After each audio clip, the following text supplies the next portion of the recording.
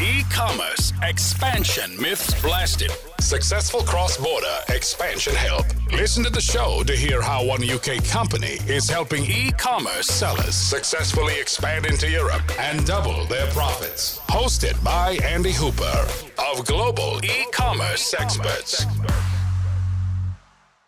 Hello, everyone, and welcome to another podcast. My name is Andy from Global E-commerce Experts, and you're listening to the E-commerce Expander Secrets podcast with me, Andy Hooper, your host. And today I've got an amazing guest I'm really excited to bring on. Stephen Pope is joining me. He's the founder of My Amazon Guy. Hey, guys. Thanks for having me on. There you go. How are we doing? I'm doing fantastic. Better than I deserve, as Dave Ramsey would always say. Indeed. Fantastic. So Stephen, it is Stephen, isn't it? I've got I saw Steve somewhere else, but I'm going to stick with Stephen because that's what you've put on there. So my mom calls me Steve. So. Oh, well, there we go. Okay. In fact, I've got your bio here, but actually I'm going to ask you a couple of bits about it before we. As you see fit, sir. I'm just going to reverse it because I quite like that. So the first bit I've got here is you started your career in TV as a reporter in Idaho. So I'm going to start right there. But before we do that, just in 20 seconds, give me who you are, what you do, and who you support. So I'm the founder of My Amazon Guy, and we are a 60-person agency based out of the United States, and we help people grow sales on Amazon, full-service Seller Central agency. Grow traffic and sales and conversion. Perfect. And I first came across one of your videos. Here's my disclaimer here. And I can't remember what I was looking for, but clicked onto your channel. If you Google pretty much any Amazon problem, I have a video on it. So excellent. That helps. 650 videos troubleshooting any Amazon problem, literally any. Fantastic. So I came across your opening video. I'm sure there's a professional title for that. But anyway, and it came across, it said, there's two things you need to know about running an Amazon store: traffic and conversion. And that was it. It was just simple and it was easy. I put a lot of thought into that one. So I do think that all things can be simplified down to those two things. If you're not doing one of those two things, it's not worth doing. And so when we talk about traffic, it's everything from search engine optimization, which is highly underrated, and pay-per-click advertising. And then on the conversion side, it's data management, catalog issues galore, right? Because like on Amazon, that's just nuts right now. Mm-hmm. And then things like design and merchandising. So I think every one of those things falls into one of those two buckets. Brilliant. And we're going to come. So what we're going to do is we're going to do full circle now, because what I want to do is touch on here. In your bio, it says, started your career as a TV reporter in Idaho. So what I want to know is, one, how did you get away from that? And secondly, how did you get to that in the first place? Was that okay? So my father is a weatherman, and he was a weatherman in the Salt Lake market for, my entire life. And so I kind of wanted to follow my father's footsteps just a tiny bit. Right. Quite frankly, societal comment. I think society should get back to like the day and age when your father was a blacksmith, you're a blacksmith, you get good at blacksmithing, and that's what you do since, age 5. I think we should get back to that just a little bit, but I'll sidestep the rest of the societal analysis. So I was a television reporter for a couple of years, went to school for it, loved being a reporter, hated working for the news industry. And I was right in the 2008 crash. I was the last person hired at my TV station. And then when I left that TV station 2 years later, it literally was sold the week I left. And so I realized pretty early on in my career, I ended up going up to Wisconsin for like a month or two. And then I was like, you know what? I'm in the middle of a blizzard. It's the worst weather event Wisconsin had experienced in like 10 years. Everybody else is at home in their pajamas, and I'm out here doing a live weather hit with my hair freezing over. I missed my mic cue to go on the air, so I looked like an idiot on live television, and I felt like an idiot too. And so a lot of people listening to this can resonate with that kind of framework, right? Like when you're sitting at home and you're like, or no, rather you're at work, right? Like you're in this corporate grind and you're like, why am I not at home with my kids right now and like growing my business and being an entrepreneur? And so that was really the spirit that led me into Amazon. I went back to school, picked up an MBA. It took me a while to really make my journey to where I am today. And there's nothing wrong with that at all, right? A lot of people, they think, man, I wish I could go faster. And speed matters. It's helpful. You get to the right location at the right time. You're in good shape and whatnot. But you have to take a step back sometimes and realize that your journey is personal, and you got to do what you got to do for your own personal needs and your own family and where you are. So I took about 6 years corporate side before I started the agency. Did everything from women's plus size clothing to kitchen equipment. Gold and silver coins, by the way, that's the easiest thing ever to sell is gold and silver coins. And even did telecom. So I've sold pretty much anything. I started the agency after Side Hustle Consulting, and the demand for Amazon specifically was just really severe. And so I'm a well-rounder e-commerce guy, but I became the Amazon guy when my wife said, if you're going to start an agency, you got to come up with a name. And I said, oh, okay, sure. She's like, how do people normally introduce you? And I said, I don't know. They just say, go talk to my Amazon guy. And that's how it happened. And so now we're 60 people strong, 160 full service accounts, and we do everything we can to grow sales for people on Amazon. Fantastic.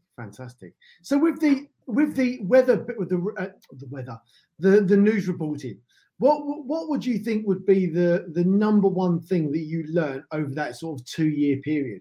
What was it that sort of stuck out in your mind that, you sort of took away as your sort of number one thing you learned other than getting cold, stood outside? I'd say the number one most important thing I learned from being a television reporter was how to ask questions. Communication is something that's extremely important. I did debate in college, right? I was on the national college debate circuit. My claim to fame is I beat Harvard's B team in a national debate tournament. And so if I had to go back to school to learn something new, it wasn't to how to win an argument. I think arguments, I could win an argument, right? Like you could say, tell me the sun's blue, and I could go pro or con right now. Here we go. But I think persuasion is such a more valuable business asset that I lack as an individual. So I've been chasing that ever since. And sometimes asking questions as a reporter led to fact finding that allowed me in business to get ahead. Just simply asking the right question gets to the heart of a business challenge, whether it's your employee, whether it's a negotiation, whether you're buying or selling an item or a business. Knowing which question to ask when and which order, it's a huge skill that I picked up as a television reporter. Yeah, I like that. I used to do a lot of coaching, sport coaching. It's questioning skill. Absolutely. Is one of the key parts of understanding where people are at and what they do. So I want to just go back. So we did the, you did the television reporting. I'll do the French we for you. The royal we. And it then says you then went on to do the e-commerce director. So you then, which you were just touching on there, where you were selling lots of different things. How did that? You said you did an MBA in between that. What did you do the MBA in? Just a run-of-the-mill master's in business administration. Got it through Western Governors University, which is an online competency-based school. It's a state university in like 7 states or something like that. But it was created by 19 governors in the West to revamp the education model. So anybody out there looking for an MBA, I definitely recommend that program. It's way more affordable than your typical brick and mortar, and it's competency based. So if you already know some of the material, you can book through it. And so, in all fairness and honesty, I don't think people learn a lot from their MBAs. I think it's more of a certificate of what you understand. So that's why a lot of people do business before they get their MBA, right? And so in any case, I think entrepreneurs, as they go about trying to figure out like where to put their stake or their claim, it really just depends on what their goals are and their mission, and also how they take their action. So I'm a man of action, and the skill that I possess that I think that my business chops recognize is the ability to iterate. And so a lot of people want to be like measure twice, cut once. I'm like, nope, cut 20 times. and just do 20 mini cuts. If you can improve a process by 14%, then you should go do it 14% at a time. Right. And that's not an arbitrary percentage, by the way. That's I was going to say, why 14%? Where did you get the 14% from? What's that? What does that sort of relate to? Anything less than that, it's not worth doing. And anything more than that, then you probably have to put a lot more effort into it. And so what I have found is that if you just continually make 14% improvements, you're gonna use the rule of three, if you will. Every 3 actions you take, one's gonna flop, the second is gonna do okay, and the third is going to be the exceptional one that pays for everything else you do. And so taking lots and lots of action is not a shotgun approach. It's more about the action dictating the strategy. And as you take the action, the strategy becomes apparent. Then you iterate from there. And so just iteration from a multi-variable tree, if you will, leads to a faster business outcome. It requires a lot of agility. It can feel like chaos at times. But in the e-commerce world, that agility has come in quite handy. You make one little change on your website, you make one change to your title of a product on Amazon, you tweak the packaging, you tweak the main image, whatever it might be. It might only take you an hour or 2 hours to accomplish that 14% improvement. Versus, trying to do everything perfect and from the get-go, that could be, a multi-week, multi-month project in comparison. I mean, I'm sort of totally with you there. That sort of 80-20 rule, how if you always wait for the 100%, you're never going to be there. So if you can get it 80% and improve the 20% as you go, why not? Like you have to, in order to take action, get things, I totally aligned there. You've got to take action and make stuff happen. In e-commerce, when the world is changing incredibly fast around you, you have to do that. You don't have any other choice. I mean, take CryptoCoin for an example, right? Like, yeah, just this past weekend, crypto coins had like a 20% swing, right? And like the big meme coin right now is SafeMoon. And so I've already lost half your audience, but the other half are like, yeah, I bought some SafeMoon already and let's ride it to the moon. But in any case, the speed at which things are going, the velocities that we're increasing is, and I think cryptocurrency is a great example of how fast society is moving.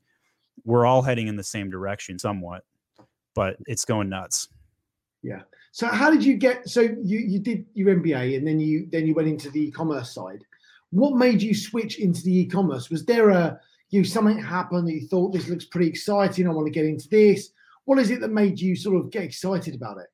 When I was a TV reporter, I was selling stuff on eBay. The first thing I ever sold on eBay was a Magic the Gathering card. So going super nerdy here.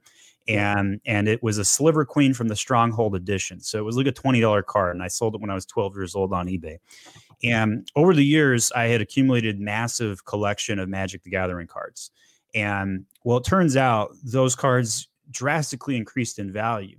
And so as a television reporter, what most people don't know is that it's actually a rather underpaid vertical. While it's a guild, so for all the top jobs in the market that get paid 6 figures, there's another, 95% of the reporters that don't get paid anywhere close to that. So like my first reporter job, I was making under 20,000 USD per year. And that was like a pay cut because I was making more money in the call center in college than when I went to get my actual first-time job as a television reporter. So some perspective there. So it forced me as an entrepreneur, right? Like if you read the book, Rich Dad, Poor Dad, when they first bring in the kids, they don't even pay them. They start to pay them, I think it was like 10 cents an hour, something ridiculous, right? Yeah. And so they go to complain to Rich Dad, and Rich Dad's like, fine, I'm taking your salary away. And the kids were like, rabble, rabble, rabble, right? Well, it wasn't even like 2 weeks later that they realized that now that they didn't have a salary, they had to think about how to make money in the store, and they came up with a great business plan, yada, yada. Well, the same thing happened to me. And I saw this giant need for selling stuff on eBay, and gained some skills there. And of course, eBay was, the first iteration of marketplaces, and Amazon came to town and said, we're not going to make it an auction house. We're going to make it a marketplace, and we're going to curate the detail pages. And so I gained a lot of marketplace experience. I've been a part of the beta advertising for Amazon when it first came out. I used to sell rice cookers for 2 cents a click on Amazon. And I've got a lot of behind the scenes like work with Amazon when they were, when you actually had like an account manager and all that good stuff. Today, it's never been harder to sell on Amazon. It's never been more rewarding, but it's also never been harder. Yeah, totally agree with that. That's great. I mean, it's the eBay thing. I totally recollect as well. You flipping stuff on eBay as you go through.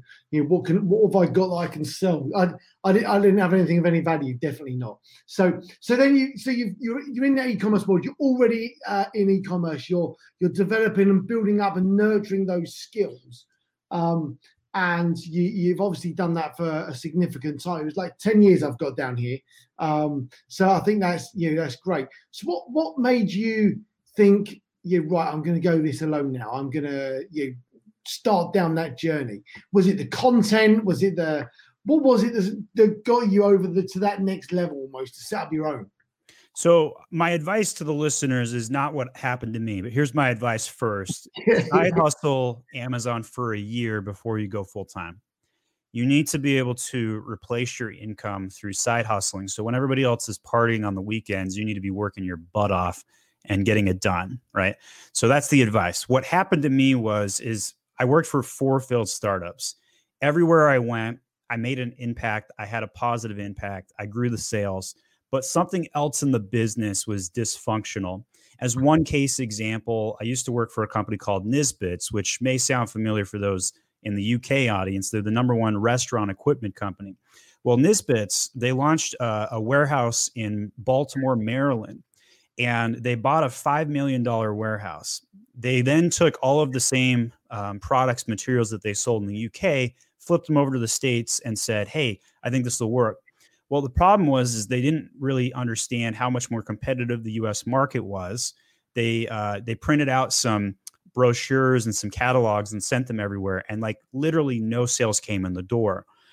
This was when I was then hired, and I said, you know what, guys, your entire policy, your entire strategy is inept, and we need to go focus on Amazon. We need to focus on eBay, and I immediately went and did that. Now, I grew sales on those platforms by more than 300% in less than 90 days. And the company still went under because the warehouse bill was so expensive. They just folded and decided, you know what, we'll go focus on the UK and let the US be the US. And so those are the kinds of things that I experienced early in my career. Every time I went to a failed startup, I would be the hotshot kid who knew all the answers. I felt like I did anyway. And then I would go grow sales on my channels, but because the other dysfunctional parts of the business would collapse, I basically was like 4 failed startups in less than 4 years. And so along the way, though, I built great relationships. I would have vice presidents at one company hired me for a side project at their next company, wherever they went. And I ended up having, side hustle consulting over the years. And then one day I worked for another failed startup. And they laid me off, and I said, you know what? I'm tired of working for failed startups. They don't have, the resolve to get through and to press forward. And I'm going to go do this for myself. And at that particular junction in time, I had 8 side hustle consulting arrangements, and it was like straight up, like, pay me up front, retainer, lawyer model. And then I would go out and grow their sales. And so I was like, I'm just going to post on LinkedIn, hey, I'm going to do some consulting full time, let me know if you need anything. And then less than 48 hours after that post, I landed my first large contract, signed that contract, and created an agency overnight. And it wasn't even 2 weeks after that I had to hire my first assistant. The demand was so overwhelming. And then the rest is history. Like, we just rapidly just doubled the business every couple weeks, just consistently. And so what I would say to those listening, if you're looking to start an agency, side hustle consult first, get 6 to 8 clients, then go full time. If you're looking to start an Amazon business, side hustle for 1 year, get through a full Christmas and product development cycle, and then see where your chips lie following that. Yeah, I think that's great advice. I interviewed someone on a podcast a little while ago who actually has been going 4 years as a side hustle and is now leaving as a full time. He never quite took that leap of faith, and now he's like, right now I'm in. Like, I've waited too long, which I think is great. He probably had a really good full-time job that allowed him to, put in bare minimum effort. That was exactly it. It was too comfortable on both sides almost. Yeah. So there we go. And I think that's great advice there about the agency as well. You side hustle, get those going, and then off you go. And it was great to hear that.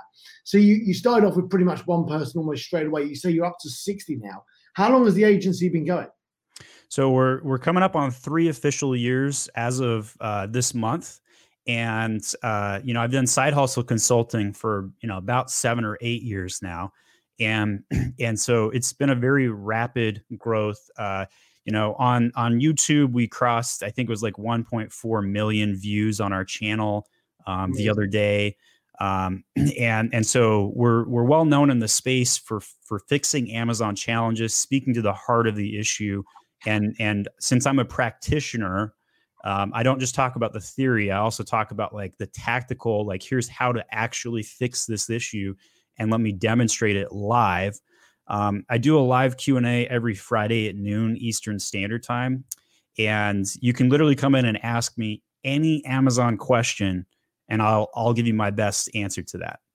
And on occasion, somebody will come in and ask me something I don't know, but I kind of feel like I'm a walking encyclopedia of Amazon at this point. So it doesn't scare me to take any Amazon question. Well, the thing is, if you can't answer it, you can always go away and find out and come back. And that's exactly what happens, right? So like somebody asked me, how do you find the search terms of your competitors on the back-end search term field? And I was like, I don't know that's possible. Is that possible, guys?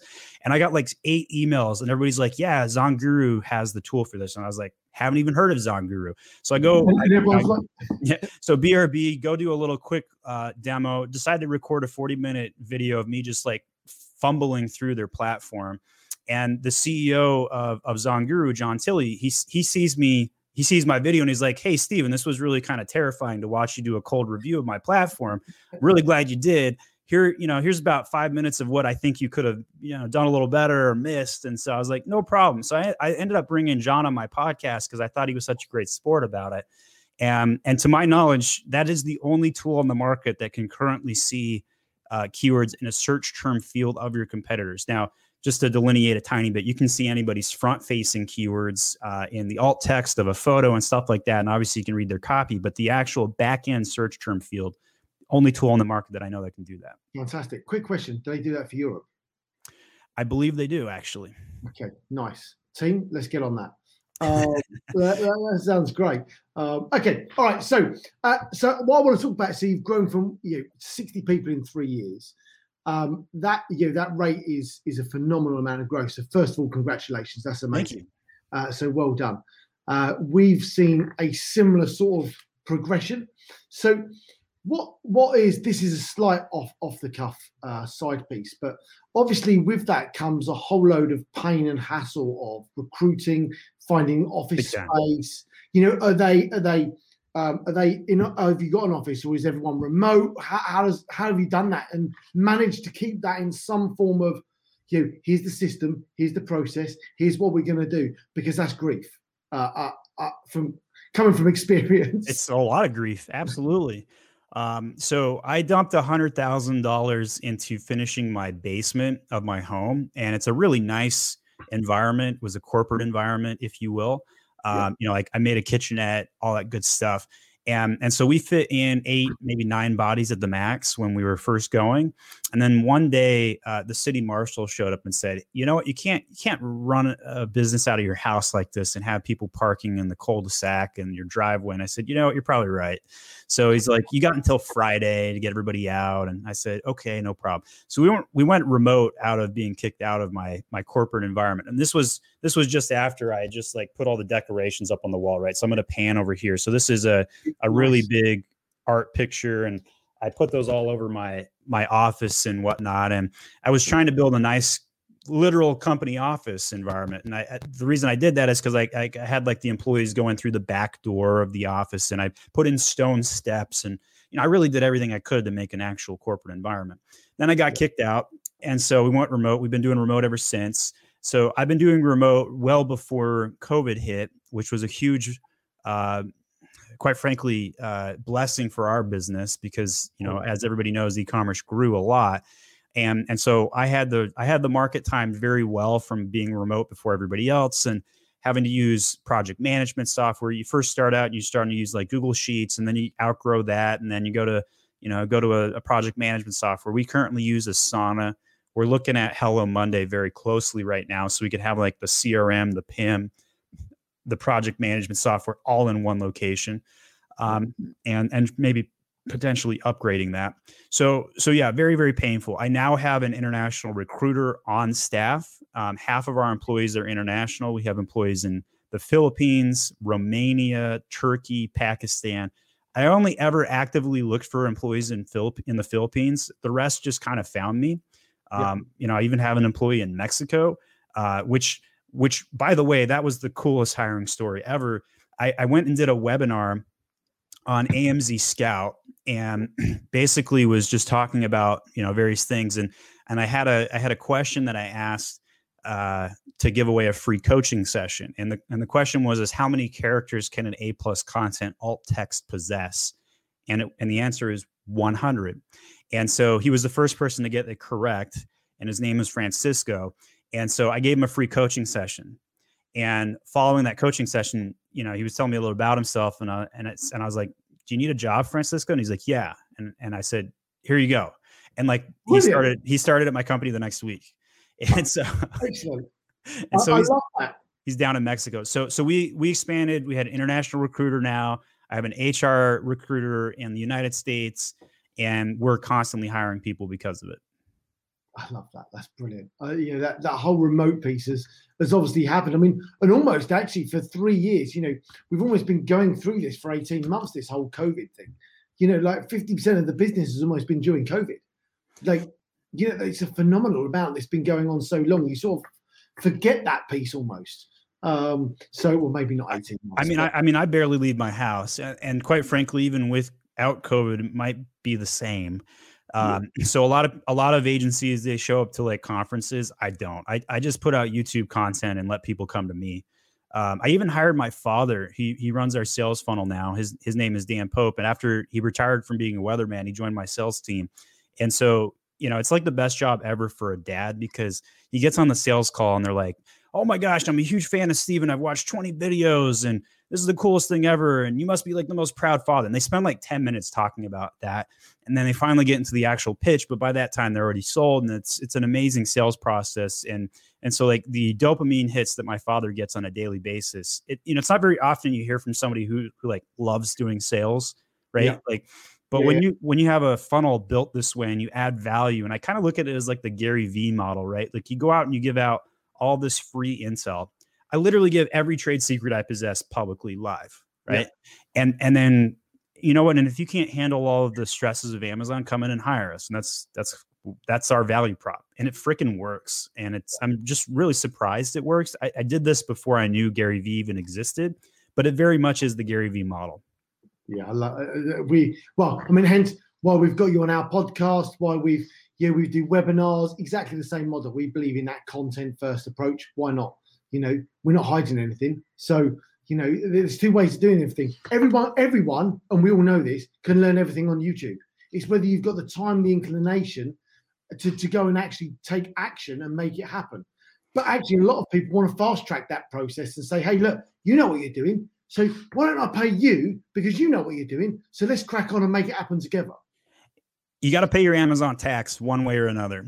So if you want to go watch 100 podcasts, by all means, go do it. They're available. Good luck trying to figure out which ones are good ones and which is the right information. Yes. Or you can hire the actual Amazon experts after you do your due diligence and, maybe cut your go live time down considerably, right? Like that's why agencies exist, because they can take that and cut it more than in half, save you expenses, grow your sales. Like that. So let's talk about the agency itself. We haven't got to that piece yet. So I'm excited to hear about it. So give me a couple of things that, a typical client would be using your services for. What does that look like? So the number one thing is basically, grow the sales, right? And so when we first started chatting, you talked about the traffic and the conversion component. So I would say it's really easy to find somebody to design the listings, right? Really easy. You can go on Fiverr, you can go on the Jungle Market, whatever it might be. You can find somebody that can build an A+ content. What you can't find is somebody who can technically program that content with really good SEO. And so my claim to fame on the SEO front, before my Amazon days, I took a website called appmix.com. And anybody listening to this right now, you can go on SEMrush or Ahrefs or whatever SEO tool of your choice is and type in appmix.com, American Precious Metals Exchange. And you can guess my hire date. It's so obvious. I increased their organic traffic, specifically organic, by 10 million uniques year over year. And so I took all that SEO knowledge and I translated it into Amazon. And if anybody listening to this really wants to get their SEO nerd stuff on, just Google Ad Badger SEO, my Amazon guy. I did a 4-part series on our SEO phases that we run. And so there's a lot of SEO work that we do that we're best in class at that nobody even touches the surface, scratches the surface on. The last comment I'll make on SEO is it's not set it and forget it. You wouldn't put up a $10,000 PPC campaign and then never iterate it. So I talked about 14% iteration. Same concept applies to SEO. And so we run multiple phases where every 1 to 2 months, we update the SEO content of the listings to index for more keywords, to rank higher for more search terms. And so with that in mind, I also think it's really easy to find an agency that does PPC. It's really easy to find an automated PPC tool. There's IntentWise, Quartile, Ad Badger, Helium 10. Like there's just countless numbers of AI tools out there. But it's very difficult to find a holistic agency that actually does everything, that ties your PPC and SEO strategies together with your design and your catalog management. Right. So that's really where we have our bread and butter. Right. I think it's really easy to find a PPC and design agency. I think it's incredibly impossible to find a good troubleshooting catalog agency, let alone the SEO components that I talked about. And so that's really our bread and butter. So we if you have a yanked listing, a suspended account, you need to change your brand name, you need to build parentage. These are the really dirty things that nobody likes to talk about. They're not sexy. They're not good podcast topics. Yeah. But they are literally the most important thing to do to run your business on a day-to-day basis. So template uploads, Excel sheets, and merchandising your product will make a massive impact on your business this year. Yeah, and it's all those small little things that make a big difference. Little bits all the way through. Totally agree. I think that's absolutely critical. So a typical client, where are they based? So we're primarily based in the U.S. I'd say about 92% US.com sales focus. Maybe the rest, 6-7% of that remainder is in the Europe area. We have many European clients who sell in the U.S. Or many clients that are doing well in the Europe and they want to turn over their US-based strategy to a US-based marketing agency. And that's kind of where we come in sometimes to run the .com, Amazon.com, that is. But what I've really seen a big trend uptick, though, is that there's a lot of international members, regardless of where they're located in the world, flocking to sell on Amazon, specifically the US market first. And then they go to Canada, and then they go to UK and Germany and so forth. Big audience in Australia and New Zealand, big time over there. And we're seeing a lot of upcoming tools and audiences in that spectrum. But the thing that really I think people need to be cautious of, so the Chinese sellers, they're going to direct to consumer for the first time. And we've seen more uptick in price pressure coming in from the left on the Chinese, because they're selling direct to consumer without any intermediate parties. So if you're today selling a lookalike product where it's very easy to duplicate, the Chinese are going to crush you inevitably in the next couple of years. Adding to that pressure is coming in from the right is the Amazon aggregator. Those are the guys acquiring 100 FBA brands and they're rolling them up. So the most famous, of course, is called Thrasio. There's Heyday and there's Join Branded and many other good ones out there. they're going to increase your pressure from the competitive landscape on the right. And then finally, with Amazon's policies kind of pressing down on you, it may feel like as an Amazon seller, you're getting pressure from the left on the pricing, pressure on the right from the competition, and then Amazon's policy and maturity of the landscape pressing down. So it can be very difficult as an Amazon seller trying to navigate all that. And we're trying to, that's kind of our strike zone client is the retailer, the manufacturer who is trying to weave and dodge, trying not to get hit from the pricing pressures from the Chinese. They don't want to sell their brand to an aggregator because they're still complex enough that they want to compete. But many brands are not willing to put up with the complex ecosystem that I just described. And for them, an easy out is to sell. But for those that want to strive forward, you're going to have to up your game. There's no question about it. This concept of hashtag passive Amazon income no longer exists. You got to run an actual business nowadays because you have all these pressures coming in. Yeah, I think that we're seeing more and more of that, certainly in Europe, where sellers have made $50,000 on one product in the US and then they want to expand to Europe. And quite honestly, they're just not good enough and sell enough to be able to make that work, both in time or in profit. It just won't work. And we're seeing exactly the same here. Although in Europe, we've seen probably a 20% hike in prices this year based on marketplaces taking the VAT and giving it directly to the government. So those sellers you've talked about coming in from the left, who weren't necessarily paying the VAT are now paying the VAT because the marketplace is taking it for them. Almost 20% price increase on a lot of products, specifically the products you described there, exactly that. So is that where you see the biggest change happening over the next sort of 6 months, those maybe 12 months in those two areas? I mean, there's lots of aggregators. I mean, they're coming thick and fast. There's obviously, I think I get a new one approach me every week. Yeah. I have interviewed 30 aggregators myself. So I'm very close to the pulse of what they're trying to do. For anybody listening to this, if you're curious, you want to see a full list of every Amazon aggregator, type in AmazonAggregators.com. I put together this list. I'm sure Andy can put it in the show notes. Yeah. But basically, every aggregator is trying to do something different. There's a lot of common trends. They're trying to buy hero SKUs. They don't want to touch supplements. They don't want anything seasonal. They want low SKU accounts. That's the big trends that I've personally seen.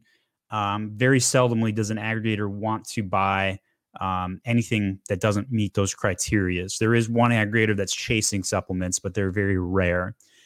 So I think that that's the biggest talking point of the year is $3.2 billion that I've personally documented coming into the Amazon space to buy businesses. I think that after the aggregators do their thing here in the next 1 to 2 years, we're going to see private equity follow suit. And then after private equity, we'll see public sector. And so that's the next 5 years, in my opinion. Simultaneous to that, you've got Chinese sellers going direct to consumer, lowering prices. So if you want my advice on what to do to keep your business strategized, you need to up your game, manufacture local, and make sure you have a community behind your product. So what do I mean by community? I don't just mean having a Facebook group. I mean actual real community. So building out content surrounding what you do. So for example, if I, this is my favorite example to share. It's a little weird, bear with me. But if I was going to sell Russian mail order brides online, the number one target demographic for Russian mail order brides is 3-time divorced truck drivers. And the best way to target 3-time divorced truck drivers is to build a community around their problems. And so you would put out content around what it's like to, solve for their problems and their constraints. You're always on the road. You're going to be putting your content into trucking magazines, right? And like we could go super deep into that well of weirdness, but in any case, knowing who your customer is has never been more important. You also need to polarize your audience. I don't think anybody on the web talks about this like I do, but what I mean by polarize your audience is you need to push away your non-customers and you need to identify your true fan, your cult, and go build a cult for your community. and then give them everything that cult has ever dreamed of in one location. And I think my Amazon guy is a great case example of this. Everybody who sells on Amazon is frustrated by the process. Amazon does really good for customers, but has the most awful seller support known to man. I put out my favorite thumbnail I've ever created where I am praying to Jeff Bezos God. And like it's quite sacrilegious. And I'm a devout Christian, just for the record. But the reason why I like the thumbnail so much is because it symbolizes the entire ecosystem in one shot. If you're an Amazon seller, it feels like you are praying to the Amazon gods, Jeff Bezos, to actually allow you to function as a business right now. Yes. And so as a result of that, I've done everything in my power to help make it easier to sell on Amazon. And for every one customer that I have, I've probably helped another 500 others who will never pay me a dime. As one short example of this, Amazon came out with a pesticides gating test that you had to pass to sell in certain products or categories on Amazon. Now, mind you, the first time that I took this test was to help one of my clients that sells tweezers. Tweezers, not pesticides, not anything even remotely close to pesticides. Yeah. Wasn't a food, didn't go on your body. It was a metal item called, tweezers. And I was livid. I was pissed. I was like, I fought this for like 20 tickets. And I was like, this is stupid. Why are you making me do this? And then one morning, it was a Saturday morning, I remember that morning quite well. I was like, I'm just going to go learn everything I can about pesticides. I'm going to pass this damn test. And I did. And then it was like less than 10 days later that this happened to 5 of my other accounts. And I was like, you know what? Screw it. I'm putting together an answer key and I'm releasing it, because there's these stupid hurdles that Amazon sellers have to go through. It's ridiculous. Yeah. And so I do everything I can to help reduce that. And to this day, I've only actually helped one person who actually sells pesticides pass the test. And for everybody else, I just give the answer key in 1 minute. So if you're curious, if it ever runs into you, just Google my Amazon guy pesticides. You'll get the answer key right there. Brilliant. I love that. And I think that content piece is absolutely critical. We've tried to do so much of that. Just put the content out there, let people know what it's like. People have so many questions about expanding to Europe that they just don't know the answers. Like, it's why we put everything under one roof in the end, because it was just too difficult. You expand to Europe, you need someone for your VAT, someone for your shipping, someone for your for your warehousing, someone for your translation, someone for your compliance. Like, just put it all under one roof. You just go one person, make it easy, right? And then throw Brexit in. Sorry. And then throw Brexit in too. Yeah, just to give you a few extra headaches. Then you got to store your stuff in 2 locations, not just one. Exactly. Yeah. And then exactly, we got a warehouse in Netherlands, Germany, France, UK. It just keeps going on and on and on. It's quite difficult. And I got to say, there is a business model to niche within the Amazon ecosystem. Like there's services out there where all they do is like ungate people's accounts, right? Yep. Like that's how complicated it has become. And so it's very easy for you to niche on the Euro market, because that service is in super high demand, right? Because there's all the people who've done well in the States, and you're like, what else can I do? Well, talk to Andy and go launch in Europe, and he'll make sure you don't make the $10,000 mistake that everybody else makes. Yeah, that is exactly it, because everyone just wants to fast track that. And actually, you can listen to all of our podcasts and all of our webinars, and quite honestly, you'll get the same answer that's already out there. You've just got to go and dig through it. Like, it's as simple as that. We've got the 6-step guide. Like, everything's written there. Like, it's easy. You just need the services to plug in anyway. So that's amazing. Now, if people want to get in contact with you, Stephen, and people want to get in touch, they want to talk about how they can improve their sales, what's the best way of people doing that? I have built my community on YouTube specifically. Just go to youtube.com/myamazonguide. And any question that you post in a comment section there, I read every single one of them. You're also welcome to send me an email at podcast@myamazonguide.com, but I prefer the open communication on my channel. It allows others to engage in it as well.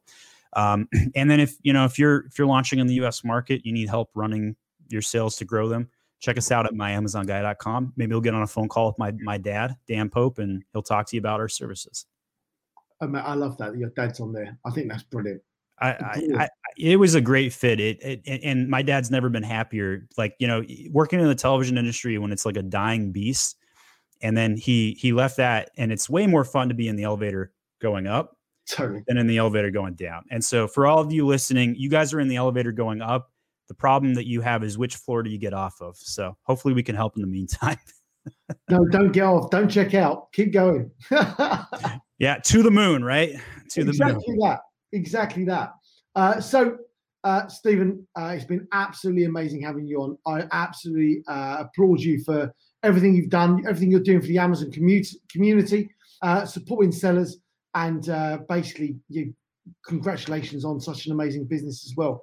So thank you very much. Yeah, it's not me against you. It's not Amazon seller A against Amazon seller B. It's all of us against Jeff Bezos, as far as I'm concerned. So hey, I don't even look at it like that. I think he's created an amazing platform that everyone's able to get into and get involved in. Many of us have made an ecosystem, helped build out that ecosystem to make that work. Yes, we would love seller support to be better.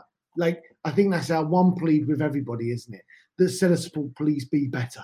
But outside that, outside of that, the good news is that Stephen's got a YouTube video on every single thing that you need to contact seller support at to get a standard stock answer of, I'm afraid, let me just check to see if I understand this correctly.